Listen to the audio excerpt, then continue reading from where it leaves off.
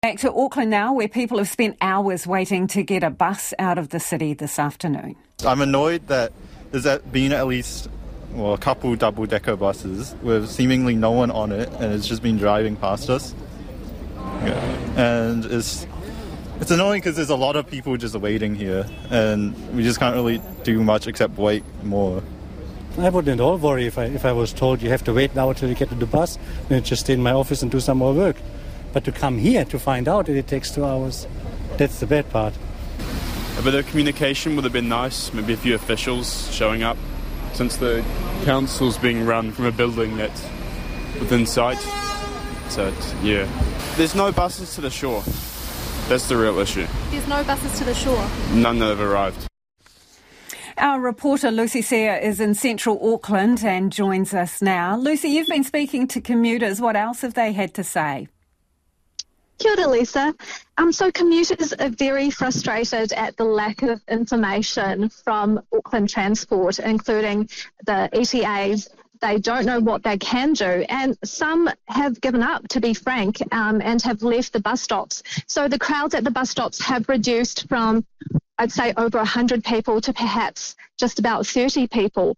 But I do know that around 15 minutes ago, there were about 4 buses that arrived, North Shore buses, but some people just couldn't get on those buses. I spoke to one gentleman who had waited 3 hours and he couldn't get onto any of those buses because they were just so full.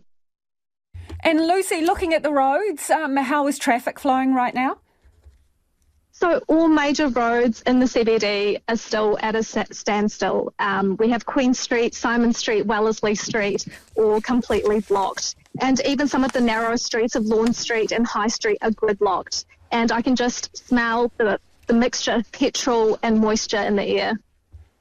Thank you, Lucy, for that update. That's Lucy Sear in central Auckland there, where she's telling us it's pretty much gridlock still, and some people have been waiting hours and hours for buses. If you are out there in the city trying to catch a ride home, let us know how it is. If you're at a particular bus stop, which areas are flowing, how long have you been waiting, what are the queues like? You can text us on 2101, tweet us at checkpointrnz, or the email address is checkpoint@rnz.co.nz.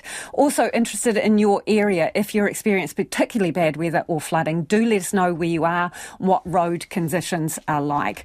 Now, as you heard there, it's been a bit of a rough ride for Auckland commuters today with torrential rain and flash flooding disrupting services, and it isn't over yet. All trains out of the Britomart Transport hub in the central city were cancelled earlier today, and surface flooding caused disruption to some bus routes too. Joining us now is Darek Koper from Auckland Transport. Kia ora, Darek. How about you start off by giving us a bit of an overview? What services are disrupted currently? Kia ora, Lisa. Look, changing situation, but currently we still have disruptions on our rail network with trains running on western and eastern line with reduced frequency, so it's more than 20 minutes in between trains.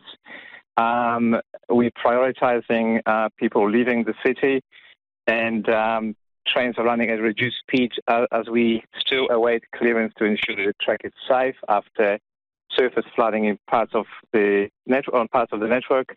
On the bus network, we still have disruptions and delays due to some diversions where there has been a flooding across some roads and buses have been diverted, and we also have speed restrictions on Northern Busway with some surface damage to that road.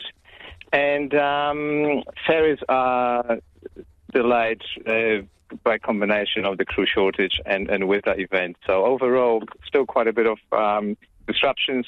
One area which probably is impacted most in terms of people getting home is around Newmarket, Ellerslie, where we still have a lot of customers waiting for buses that are coming through, but they are full. But we have more buses coming in to take them home. When you say you've got more buses coming in, have you called drivers in? Extra? Yeah, many of our bus operators had to run school bus services earlier, as some schools decided to close earlier. So as soon as those services were completed, now we have more buses coming in to those areas where we have a congestion at bus stops, particularly around Newmarket, to take those customers home. So those buses will be there probably in about half an hour. And what kind of waits are there in other areas for buses? We've had someone tell us that we're waiting 3 hours. So for a bus that came past that had enough spots to take someone on, what are you hearing about wait times? Yeah, so around Newmarket, we've heard about 2.5 hours for some customers. So it is. We know that some customers have been heavily or badly impacted, and we empathise with them. And we're trying to do our best to get more buses in there. Services that travel through Newmarket are already full by customers boarding them early on in the city.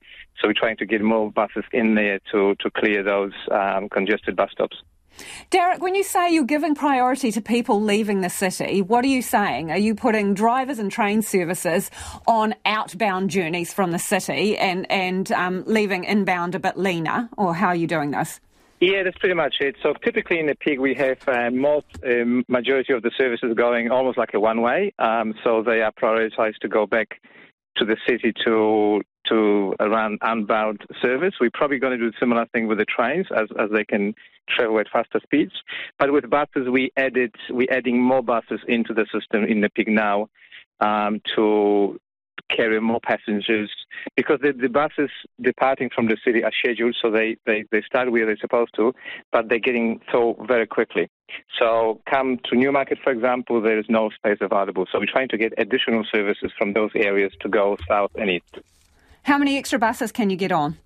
At the moment, we've got 6 coming, and hopefully most of the clearance from the city is almost done. There are not many. 6 doesn't sound like many, Darek. Doesn't sound many, but Lisa, we've got buses every 10 or so minutes from the city, and those buses are not as full anymore. So there'll be space on those buses coming through those bus stops. How do you reckon you've done with communication this time around? Because I noticed Richard Hills, the Auckland councillor, was putting out on social media, hey, can we get some more information? Have you been communicating properly, efficiently and quickly with your customers this time round? We have communicated as soon as we had more information to provide, and the situation with so many customers deciding to leave the city evolving so quickly, we communicated as soon as we had information to share. So we definitely think that's a lot better than maybe in the past.